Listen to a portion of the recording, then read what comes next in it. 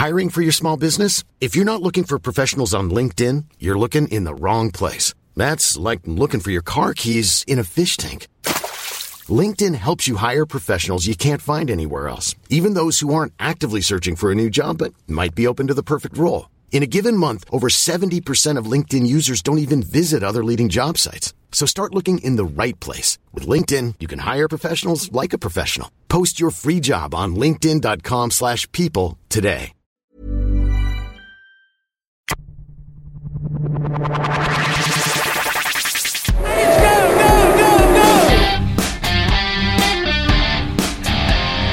Being a racing driver is not to come third, fourth, fifth, or sixth. And if you no longer go for a gap that exists, you're no longer a racing driver. We are competing to win. For a victory. Okay, and episode 33, Motorsport. Formula 1 and Formula E, both over the weekend. Both very exciting and surprising races. Yeah, well, exciting compared to what we were expecting, but still not that much of a spectacle. A bit of controversy in Formula 1, which is always good for Monaco, otherwise it's a bit of a procession. But yeah, plenty to talk about at least. So yeah, I enjoyed it towards the end, and I enjoyed the aftermath of Formula 1. I'd tell you what, you'd feel pretty unlucky if you were an English cricket player at the moment, because they managed a great final day in their test match to beat New Zealand. They got them all out for about 220, and New Zealand only needed 340. But everything's been about Lewis Hamilton's team's pit strategy in the UK press. Well, the UK press aren't really about positive news stories, really. Well, it's just funny. You get a guy that was supposed to win who lost, which has kind of been the English cricket team's calling card for a while. And then you got the team that was kind of expected to struggle and managed to pull out a great day and bowl out a very good team. Oh, qualifying, I don't think it surprised a lot of people to see Mercedes right up there. Yeah, well, qualifying's pretty much the race for Monaco anyway, so a lot of the action, and it's pretty easy to predict what's going to happen once qualifying's there. So a lot of the focus is on qualifying, especially with the testing.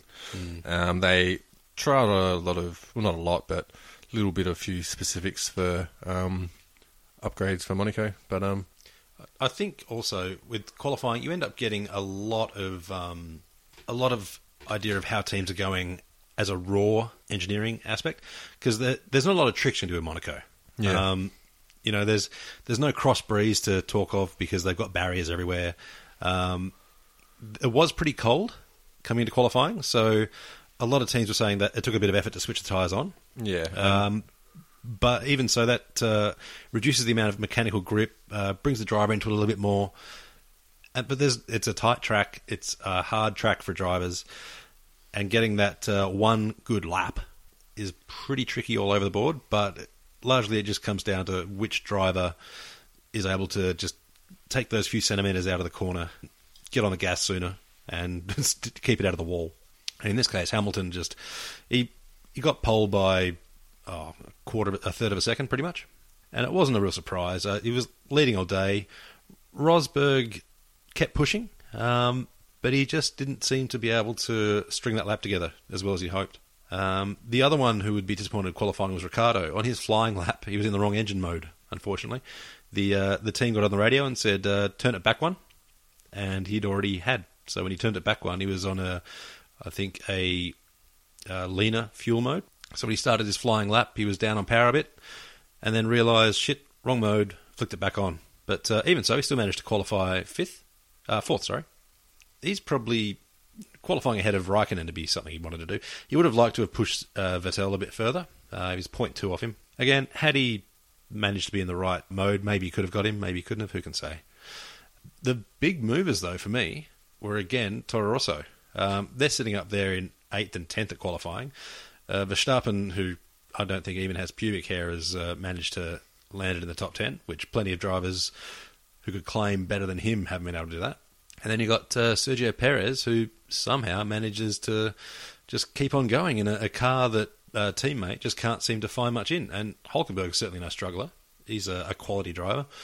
And, Perez doesn't seem to be hating having left McLaren. But, so what do you think about qualifying? Anyone surprise you? I think the big surprises were Williams qualifying, not even making Q2. I would have expected a little bit better out of them, to be honest. I would have thought they could have pipped Grosjean, especially since it's got the same engine. And I would have thought that Williams would have had a little bit of an edge in this track over them, but apparently not. So yeah, I think the real thing for McLaren was Jensen missing out on Q3. Yeah, he got unlucky. He only missed out by about a second, but there was a yellow flag came out on his flying lap, which would have got him through, and unfortunately he had to slow down during that sector, and really cost him dearly. And I think that would have been one of the boxes that McLaren were trying to tick off, probably coming into the European middle of the season. It would have been a milestone, and you heard him on the radio afterwards being, kind of a bit dejected, but he could see the positives there, and he came so close and it was out of his hands and just didn't quite get there. But I think for McLaren, they could be happy with that qualifying performance, and I think it's something that they would have really aimed at. It was one lap fast speed because their power unit's been down. So I think that was really impressive, and look for them in Canada to probably struggle a bit, but they'll be taking a little bit of momentum into it.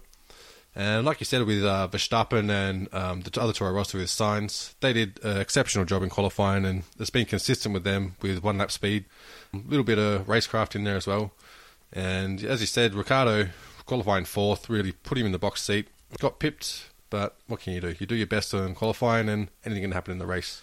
Well, his starts have been struggling a bit, and he was on the dirty side of the track. But, having said that, so were half the field. And half the field didn't give up the place. Yeah, that's exactly right.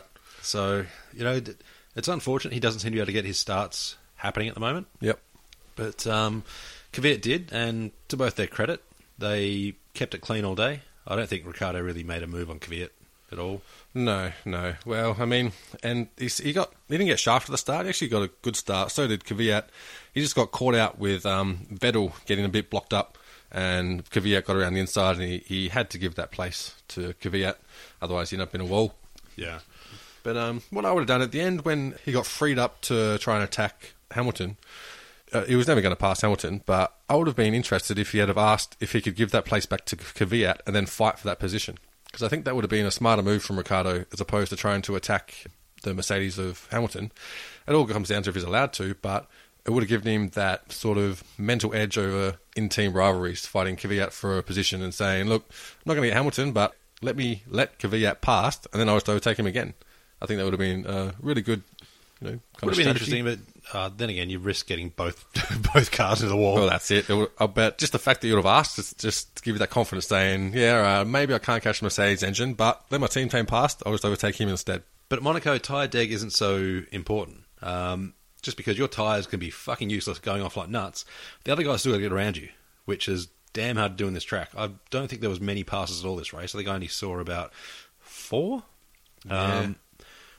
And not even that many attempts, just because there is no clean place to pass. You need to really just stick it on the inside or just go balls out, like Ricciardo's pass on Raikkonen, which, in all honesty, I'm surprised the stewards didn't look at that a bit further. But to stick it up the inside of Raikkonen is pretty ballsy. I think if that was Maldonado or Grosjean, he wouldn't have done it. But they both managed to continue with their race, versus the Verstappen and Grosjean coming together. I know a lot of people were blaming Grosjean for braking early or Verstappen for not realising or not giving room to Grosjean, but it seems to me that both of them fucked up, really. Like, Grosjean tyres were going off, he was braking early. Verstappen, for whatever reason, thought he'd just sneak right up the gearbox, and I don't know what he was trying to do with that. It didn't look like he was trying to pass, it just looked like he was trying to get all over him. He wasn't taking the wider line to get the better traction off that corner, so I'm not really sure what he was doing. Having said that, he's only 17 and has still got a lot more Formula 1 experience than I do, so maybe you know something I don't. Monaco is a bit of a procession and a parade. With the exception of Verstappen's safety car, we probably would have seen the cars just troll along for the last 13 laps or however many was left when he crashed. Unfortunately, Hamilton's pit box had other ideas. I'm sure there's been some heavy discussions in Mercedes about it all, just because bringing a bloke in as a safety car comes out, not a brilliant idea, especially when your tyres are good enough to go to the end. If someone's flinched, they've called him in, and he managed to go from a 21-second ahead to sitting behind Vettel. And when you see him come out, you just knew Vettel wasn't going to give that spot up. he had zero intention of moving aside and letting Hamilton by. I don't know what the fuck Mercedes were thinking. And the messages that went to the car afterwards, Hamilton's going, "What the fuck, guys?" And they pretty much said, "Yeah, shit, sorry." Which isn't a great thing to hear from Pitwall. You don't want to hear sorry. And Ricciardo's still double the points of Kvyat after the weekend. 35 to Kvyat, 17. Yep. And Ricciardo's catching Massa. Massa's only on 39 and Bottas is on 42. Yep. So he's only 7 points behind Bottas. Ricciardo in 7th, Bottas in 5th. Yep. I really hope he can take that spot. 7 points isn't much at all. Yeah. If you get to one podium this year, he'll be looking at it. But unfortunately, he's in the 4th best car, and there's 6 blokes ahead of him that are more than willing to take that step on the podium. Yeah, and he's got the worst engine going around, and a lot of fast tracks coming up. I mean, we've still got Monza, we've got Canada next week, or not next week, but next race. I think Canada's going to be interesting, especially the Wall of Champions. I think there might be a few more people retaring due to it. Yeah, I reckon there won't be too many champions in that wall either. No. I think it'll be a lot of the middle and the arse end of the field stuck in there. I think Maldonado's only had 3 finishes so far this year. I don't think he's going to add to that at Canada. No, actually, could even be 1 finish. I can't remember. I can't remember it was 1 points finish or 1 finish full stop, but he hasn't been great and not doing himself any favours either, because he's already been put on notice saying he's going to have to earn his seat for next season, and he's going about spending their money in all sorts of wrong directions. With Ricciardo's pass on Raikkonen, he came out afterwards and said, you can't pass in Monaco without going a bit of wheel-to-wheel, and he appreciated the stewards not giving the penalty, and he thought it was a pass for the fans. That's what he called it. I see what he's saying, but the people's pass. Yeah, I still think he left it in that space too long. It was never going to stay there. And when you're fighting world champions like that, I think you probably deserve a little bit more respect to give him that corner. I don't think he was ever going to get through there. He was trying to set it up for the subsequent corner, but that gap was never going to stay there. He was never going to get far enough ahead of Raikkonen's wheels to be considered his corner, and I think he needed to back out a bit earlier and give Raikkonen that part. Yeah, I'm kind of in two minds, because on one hand, it's Monaco. There is no such thing as a full pass chance, really. You've got to create it yourself. And as Senna said, if there's a gap that exists and you don't go for it, you're no longer a racer. Yep. I think the main difference between this and a pass that ends up in the wall is that Raikkonen has very good control of his car. Yeah. And Ricciardo was able to stay inside. He didn't go wide when he exited the corner. Yep. And Raikkonen didn't cut in when he exited the corner. Yep. So 2 guys who were in a very high level of control of their car were able to avoid crashing out, whereas if you had, half the field in either of those 2 positions, you would have ended up with 2 cars in the wall. Yeah. Well, I thought it was pretty polite with how Raikkonen expressed being pissed off with Ricciardo's move. Especially for Raikkonen. That's not very nice. He never sounds angry, though. No, yeah. The Iceman gets that name for a reason, obviously. But I don't think there's really any tension there. Like, Kimi expected it to happen. Yep. He probably didn't expect a little bit of wheel bump. Yeah. But they both got away with it, so fair play to him. And Ricciardo actually went on to get the fastest lap of the race after that. Ah, that's right, he did too. I'm guessing that's just a bit of clean air and the fresh boots on. Well, yeah, and plus, if the stewards call up and say, you better give that place back, mate, he wants to make sure he's far enough ahead, he doesn't give up too many. Exactly. And I think the stewards at the end just went, you know what, fuck it, let's just get this race over and done with. I did feel sorry for Alonso a little bit. He was racing well until another mechanical failure. I think they said it was his gearbox or something let go. Poor bastard. He was driving well, in a good position, going to get some points. Yeah. And that's something we predicted too, that McLaren would score points. By we, I'm putting my hand up myself. That was totally me. So I don't think I predicted anything that happened, I reckon. No, I thought, especially McLaren's garage placing and their pit crew, which matters more here than anywhere else, they would have a couple of seconds over every other team below them. I think, McLaren, Mercedes, Ferrari and Red Bull are the best pit crews in there. Yeah. Regularly getting 3 seconds or under, whereas the rest of the teams seem to struggle, except for McLaren, who've been drilled so much that 3 seconds is their par. Yeah, and even 3 seconds, they'd probably be a bit disappointed with, I reckon. Well, yeah, I mean, these days, you see so often 2.8s, 2.7s. The 3 seconds tends to happen when there's just that slight hitch stumble, Yeah, the extra exactly. turn on the gun to get the wheel off or on. Yeah, we saw a few of those. A few nuts that didn't want to come off or go on properly. Yep. But One of the Toro Rossos had a problem, I think. I think it was Sainz. Signs, yeah. And he managed to score some points, which is good for him. Yep. Not so good for Verstappen, who was, again, looking good. But that's one of the funny things. Verstappen, only 17. Yep. How many years do you give him before you have higher expectations? Because he's got, 15 years of Yeah. F1 driving before he even thinks of retiring. Yep, pretty much.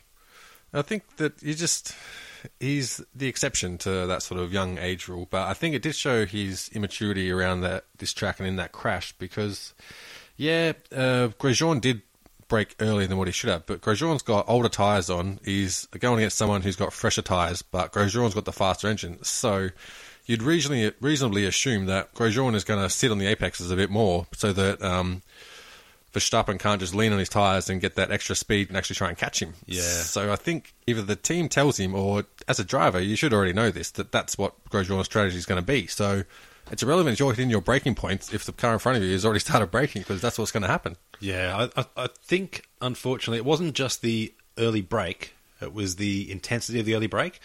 I think he's just concentrating too much on hitting his braking points and not concentrating on the actual race itself. I think you need to be a bit more aware of other things that are happening, not just hitting your points and worrying about what you're doing. There are other cars on the track, and you've got to be aware of what their strategy might be and really consider where you are on the track and what strategy you're going to do to try and get past them, especially Monaco. Yeah, I mean, Verstappen's a project for Toro Rosso. They wouldn't be expecting much from him this year, or probably next year. However, if he's not putting results in the year after, he could very well get that flick. 3 years seems to be the limit for Toro Rosso. Yep, and I mean, he'll have plenty of options no matter where he goes, but I can't see him not sticking in Formula 1. I think he'll just go on to improve, and that experience he'll be wiser for it. Yeah, especially because he fits the Red Bull mentality. He's young, vibrant, he's quite popular with the fans. Yep. And he's also the sort of guy that can bring new fans into the sport. Yeah. Mainly because of his age group. And coming from the Netherlands as well, it's been a while since they've had some competitive people in Formula 1. So getting some of the interest back into the European countries that traditionally follow Formula 1, which is good. You have to say, Monaco not really surprising that many people. Well, I wasn't never going to be surprised with how Monaco turns out because Monaco is really a test of driver's ability of concentration, more or less. It's not going to be much of an on-track spectacle, but I think to really appreciate what the drivers have to do to keep it out of a wall and flying confidently around that track, you can only get a true sense by looking at what those streets are like without an F1 track there, without barriers, without anything, just in normal civilian life, what this circuit looks like. And I'll post a link or embed it on our website of a civilian just driving the circuit. There's heaps of them on YouTube, so you can either look it up or look on our website. But you look at the streets they're driving through, and there is not a chance you would sit there and look at this street and go, hell yeah, I can imagine a Red Bull doing 200 k's per hour down this street. It's just fucking insane. No, it's the sort of thing where if you need to do a U-turn, it's a 14-point turn. Yeah. Kind of thing. It's going to be really interesting to see what happens in Canada just based on the fuck-up that Mercedes had, because last year there was all the tension with Rosberg and Hamilton. Hamilton's had the chocolates a few more times this year, but Rosberg's got his second win, and actually that gets him 3 in a row at Monaco. Yep. Only 3 other drivers have done that. Yep. Senna, Alain Prost, and Graham Hill. 3 legends of the sport, so it's only Prost, Graham Hill, Ayrton Senna, and now Nico Rosberg. Yep. And it's kind of funny to think that he joins that elite company, and, if you're talking about best drivers of all time, Senna, Hill, and Prost are names you bring into the conversation. Yep. Whether you decide on them or not, but they're still blokes you've got to talk about. And now Rosberg can put his hand up and say he's part of that crew. Yeah, and it doesn't matter that he was gifted the race because, I mean, if you look at the history, I mean, Graham Hill won 63, 64, 65. Do you know anything that happened in the 64 race? I don't. That's how it's going to be remembered for Nico's race, 10, 20 years. Not going to remember that Mercedes gave it to him. People look at the records and go, oh, yeah, Nico won 3 in a row. Yeah, that's pretty good. Yeah, I mean, I think with Senna's wins, you do remember a bit more just because he was just fucking crazy as balls. And if you watch any highlights of Formula 1, it's guaranteed to have Senna going around Monaco. The other funny thing about Monaco, they had grid boys this time instead of really? grid girls, which not many people seem to notice, which is that's fine. rather than have skimpy clothing on the grid, which is something that Monaco is generally opposed. They're rather conservative in that sort of way. They had blokes in polo shirts and tailored trousers. Well, to be honest, I'd rather see the blokes there holding up the numbers than them sat around the pools of the rooftops. Yeah. But then, as soon as the camera pans away to the rooftop pools, it's all on for display anyway. Yep, that's it. I don't even think that lack of material can even be called clothing most of the time. But, hey, they're rich, so they can do what the fuck they want. Probably move on to Formula E now. Yep. Very interesting race at Berlin. Look, you start with the quali. Jarno Trulli managed to qualify very, very quickly. He got the number one. Luca Di Grassi behind him, and then Buemi, Heidfeld, Abt. Jarno Trulli is one unlucky motherfucker. Yeah. Well, he is, but I find it hard to feel sorry for Trulli. I still remember he was in Formula 1 and just complaining and bitching about everything. Yeah. I still remember he tried to take this case of, I think it was a crash with Massa or something, and therefore went, nah, it's your fault, I'll move on with it. And the next race, he's still bringing in diagrams and all sorts of shit in the drivers' meetings, and everyone's like, dude, just fucking get over it, mate. We don't care. That's his last season, too. Yeah, he came across as like the people who try and correct grammar on newspaper articles. Yeah. And they bring in, according to this source, that source, and it's like, mate, don't care, everyone's moved on. Yeah. And, he qualified first and finished second last after Di Grassi got excluded. But so what went wrong there? Was it just power, or? I just could not get it working. I think there was a battery issue because I think actually he ended up running out of battery before he finished, to be honest. Right. But, you started off with Trulli and Di Grassi. None of those scored points. Yeah, that's right. Di Grassi crossed the line first, but post-race scrutineering found that they'd fucked around with the front wing a little bit. Ah, is that what went wrong there? Yeah, apparently they're claiming... Audi Sport are claiming that it was a repair job. Right. And there was no one suggesting he gained advantage, but because it was a bit of a bodge job, the concern was that if they let it through, then all of a sudden you got people super gluing bits on that could fly off later on. Yep. So it's one of those, technically what he did was wrong, but the effect on the race was zero. Yeah. So I can sort of see the reason excluding, because you don't want some bloke to just duct tape on a bit that goes flying off and hit someone in the head. They probably could have got away with a warning on this one, but I don't know. It's dumb. Well, it seemed interesting, this race. It was in Berlin, at Berlin Airport, which are interesting. And one of the things with watching Formula E is I noticed a lot of them have real tight sort of tracks, not as many corners as Formula 1, and that's because they just can't run for as long. But I've always wondered what would happen if they opened the track up and had wider exits, wider corners, if there'd be more overtaking, more action. But I think those tight tracks just add to the bullying on track. You don't give people room, and so they just crash each other. Well, not good racing, entertaining as fuck. Yeah, and the other thing I really do like about Formula E is actually get points for pole position, fastest lap, as well as the end classification. So if you get pole, you get 2 points. You get fastest lap, you get 2 points. That's a good idea. I like that. I think it's brilliant because especially in Formula 1, towards the end of the race, everyone's sort of going through the motions. Yep. No one's really having a crack. If all of a sudden there's 2 points up for grabs, you'll see a lot more drivers going, you know what? I reckon I'll have a crack at this. Yeah. And so you will see some drivers who'll have a crack and end up fucking up in the wall. That's part of racing. Being able to push every lap, I think is brilliant. And it'll make the last few, because once the fuel loads down, it's the last 5 laps really where the faster laps up for grabs. Yeah. So I'd love to see them bring that into F1 and let the guys go. And you'll see it if they did bring that in. Once refueling comes back in, which they're talking about for 2017, you could have fast lap coming at any time. Yeah, which I like. I like the premise of doing short fuel runs and qualifying laps. But yeah, anyway, so you see it's really quite open in the driver standings. So with Di Grassi's exclusion, he drops back to third. He's sitting with 93 points, and Buemi with 101, and Piquet Jr. with 103. Piquet Jr. got the fastest lap on Berlin, which puts him, those 2 points put him in number 1 position. Otherwise, he would have finished equal with Buemi. But it means the last 3 rounds in Russia and London are going to be damn tight.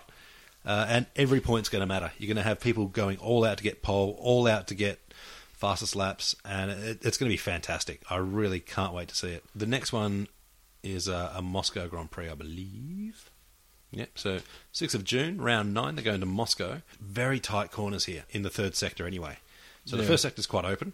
and then you go around, you've got a couple of nice little sharp corners. The two hairpin corners are going to be where you're going to get people making moves and trying to stick it in. Because if you take turn 11 wide, you're still looking good for turn 12 because you've got the inside line. And you're going to see a lot of people trying to make that move. The opposite thing is if you take turn 12 wide, you've got the inside line on turn 13. Yeah. So you could have two abreast through the whole three corners, and both drivers will think they've got the best of it. So it's going to come down to who's got the more power and who's got the more determination to just keep it stuck in there.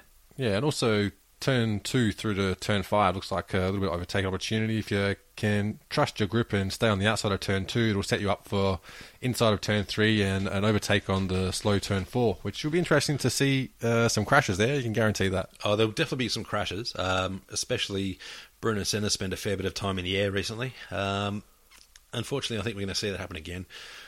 But it will be funny to see which drivers are actually able to make this track work, because it's going to be a very good test of drivers' ability and who's the best overtaker, which overtaking is something that's always respected. If you can get a clean overtake, it shows the driver's skill so much more. And that's why I think I like Buemi for it. I would expect him to finish, or at very least podium. And I think we'll see a surprise from Prost. Young Nicholas Prost. He is the only guy, I'm pretty sure, he hasn't missed a race yet out of points. Oh, he's got a win under his belt too, doesn't he? Yeah. He actually won in Long Beach, I believe. But he hasn't. He's the only driver to score points in every race. He's still very consistent. Yep, and just runs in that family, doesn't it? Yeah, smooth as fast. Prost was called the Professor because he was smooth and fast, and I actually think Prost could bob up. He's too far away to win the championship, but I think he might be able to catch either Degrassi or Piquet if either of them slack off a little bit. Yep, and hey, Nelson Piquet, he's one to throw caution to the wind if need be, so it should make an interesting conclusion to, what, we got 3 races to go for the season? Should be a really interesting end to this season. Well, yeah, 3 races, so you've got 75 points in pure race, up plus 3 points for pole, 2 points for fastest lap. So anything could happen. We've only had one multiple winner, is that right? Yeah, it's only been Buemi who's won twice. He's got a couple of DNFs, including one from pole in Punta del Este. It still shows that it's open for anyone to win, and if you have your day, then you got a chance to be on top step of the podium. If you get a chance to watch the London Grand Prix, E-Prix as they're calling them, do it. Because it's sort of like a 2020 version of Formula One. Yep. To Formula One's one day out. It is kind of funny when you see them jump out of cars, change cars, though. It's pretty hilarious. Yeah. But you're going to see a lot of daring because these guys have nothing to lose, including half the field's got F1 experience and wants to get back there so badly. Yeah. Winning the World Championship in this is a damn good way to make it happen. Yep. Out of that, I don't see Degrassi or Piquet Jr. getting much of a chance in the big leagues. But Buemi could make a recall. Prost, if F1 isn't looking at Prost now, I would be stunned. Yeah. Especially teams like McLaren, who had a history with Alain Prost. Yep. And they've got 2 world champions in there at the moment with Button and Alonso. But those guys, they're not going to hang out forever. Yeah, that's true. And if next year they have a season like this year, I dare say they'd be leaving off their own accord. Yeah. And I mean, in Formula One, there's been that talk about Renault. It's probably best them to have their own team. And Alain Prost is mixed up with Renault Motorsports. You'd think that Nicholas would be a shoo-in for a seat there, or at least test driver role, or something to do with that. But I don't know how likely it is to materialise now, because there's been talk of Audi and possibly Porsche or someone under the VW family coming into Formula One. But there won't be till another couple of years anyway, so I think he's probably got another season in Formula E. See what happens when all the driver shake-ups happen in Formula One as well. Yeah, it'll be interesting to see what happens with the new regs coming in the next couple of years. The UK press, they love a hometown boy. And Sam Bird's doing pretty well for Virgin Racing. So I think if he gets another podium finish before the end of the year, I think you could see a lot of the UK press jump on him, which would be great for Formula E. Yep. Because, well, if you ever watch Formula One and you hear them talk about Hamilton, apparently he is Jesus. Yeah, well, that was one thing about the Formula One Grand Prix was it was just great to hear how disappointed the English press was afterwards, even the Sky Sports coverage, because I like the guys, but I mean, understandably so, they are ridiculously biased towards the English lads, and hey, more power to them, I would be too. But as Australian, it's always good to see the Poms get robbed. So it was great the next day. If you had have just read the comments from the next day, anyone would have thought that Lewis had been diagnosed with cancer. It's just, Lewis, I hope life's a lot better today. It's like, yeah, I'm sure he cried himself to sleep while going home on his private jet, and I reckon he's well and truly over by now. If he's not, he needs to harden the fuck up. Oh, look, he's still going to win the World Championship. Yeah.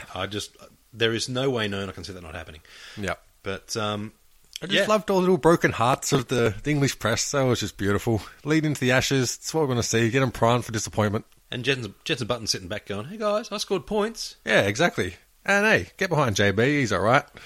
Oh, he achieved more than I think a lot of the English press expected him to. Yep. By finishing points. I think if there was going to be a points finish, they would have thought it was coming from Alonso, which it was. It was, yeah. But again, Alonso got a bit unlucky. And there has been some rumblings from, ever since last round and through the testing that McLaren aren't terribly happy with Honda at the moment. Apparently, Honda mechanics like to test everything 3 times, and McLaren are telling them it's definitely not going to work, so let's just get on with something else. No, we'll try it 3 times and then we'll go on to something else. So cracks start to show in that relationship, but they don't have a choice. So, well, I think with that sort of thing, when you're winning, those sort of things can be papered over quite easily. Yeah. But when you're underachieving, all of a sudden everyone wants to point at what they think it could be. But in the end, they just don't have enough power, and they don't have enough way to put that power to the ground. Yeah, I think it's just comprehending the whole package. It's pretty hard integrating from what they've done with their engine and trying to make it actually work on track. Apparently the dyno results are very, very promising, but it's just the correlation on track they struggle with. Yeah, I mean, if we go back to Formula E a bit, for the Constructors' Championship, Edam's Renault is going to win that. You just can't see anything else happening. They've got a 60-point buffer, 63 points onto Dragon. Yep. They're home and hosed. Yeah. A lot of experience in the whole Edam's fold, so... Yeah. You'd expect them to be able to maintain that lead. I don't see them giving that up. And with Buemi and Prost, you got 2 very, very good drivers, very consistent drivers. Yeah. I just can't see anyone else getting near them. Yep, I agree. But look, it's going to be very exciting, especially if both of them are having good races towards the end. You could see a bit of team orders happening, because if Prost is very likely to be right up there fighting for podiums. Yeah. If they suddenly give him a call and say, would you mind acting as the rear gunner, holding a few guys up? Yep. Before we change over cars.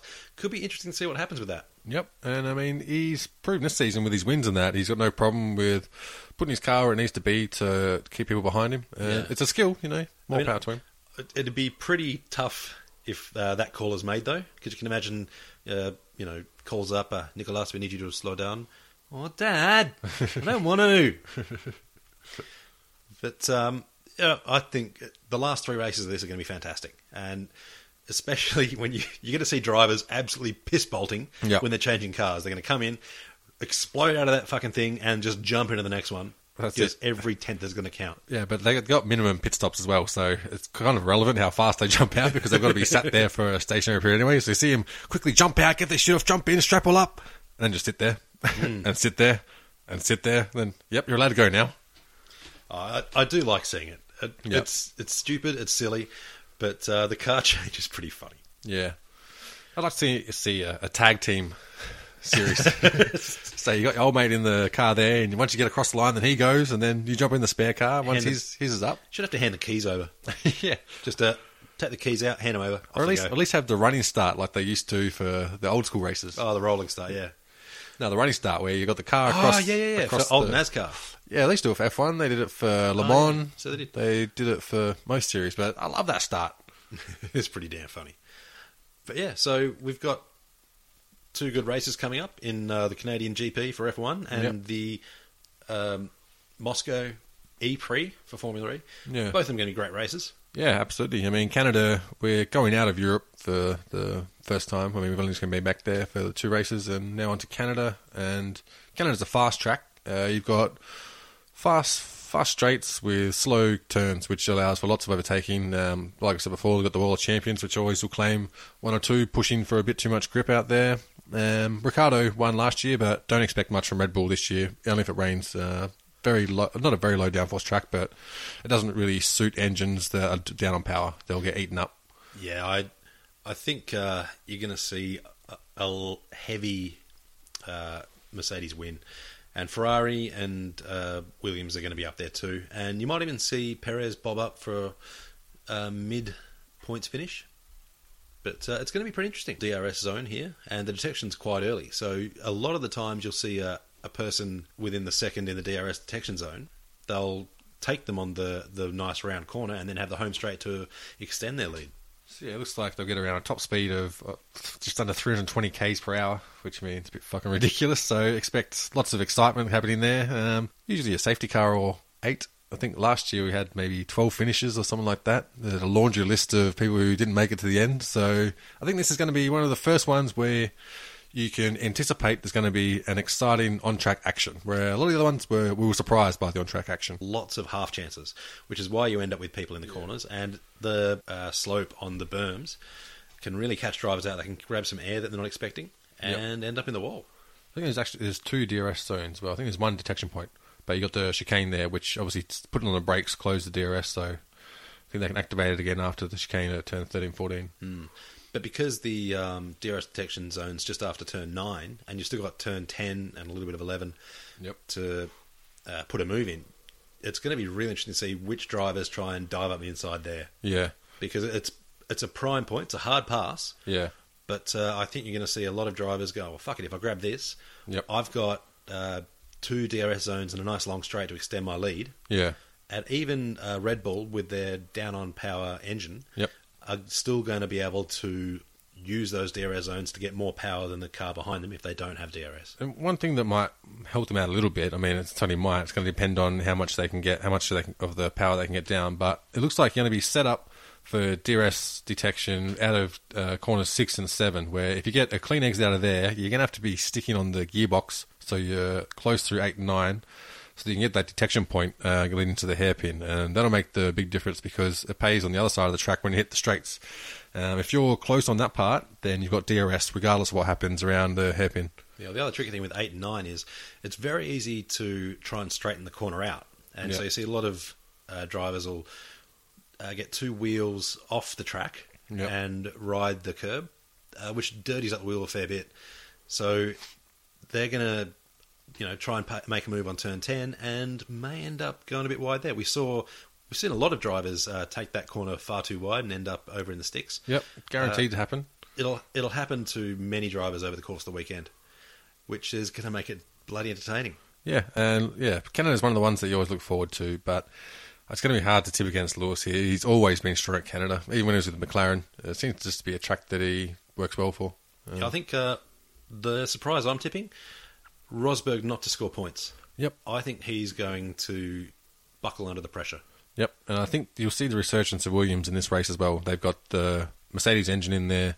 They've got a good straight line package. It all depends on how they'll head with development, if they're confident enough to start bringing upgrades to the aero package or not. Yeah, I mean, this could be the one race we see with 3 teams on the podium. Yeah, actually. I think we might have Lewis winning. Yep. And I think Bottas and Vettel will fill up the next 2 spots. Yep, that's probably, if Ricciardo gets 4th, he'd be stoked with that. Yeah, I mean, I reckon if they can, to be honest, I think they'll be happy if they score points.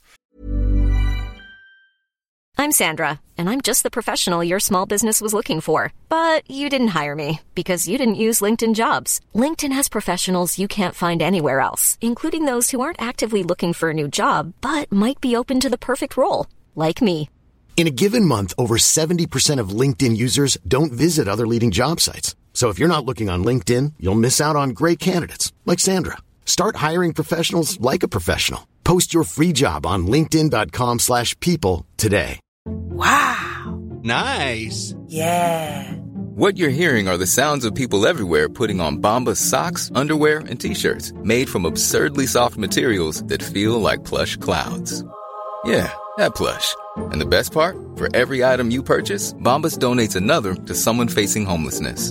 Bombas. Big comfort for everyone. Go to bombas.com/ACAST and use code ACAST for 20% off your first purchase. That's bombas.com/ACAST. Code ACAST. I think it's a track that definitely will not suit their car. If they can manage to get some points, I think they'll be happy with that. Well, for them, par would be 7th.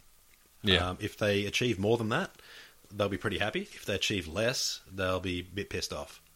But like anything, it'll depend a lot on luck. Because when the safety guards come out, if you've just pitted, you're looking pretty damn good.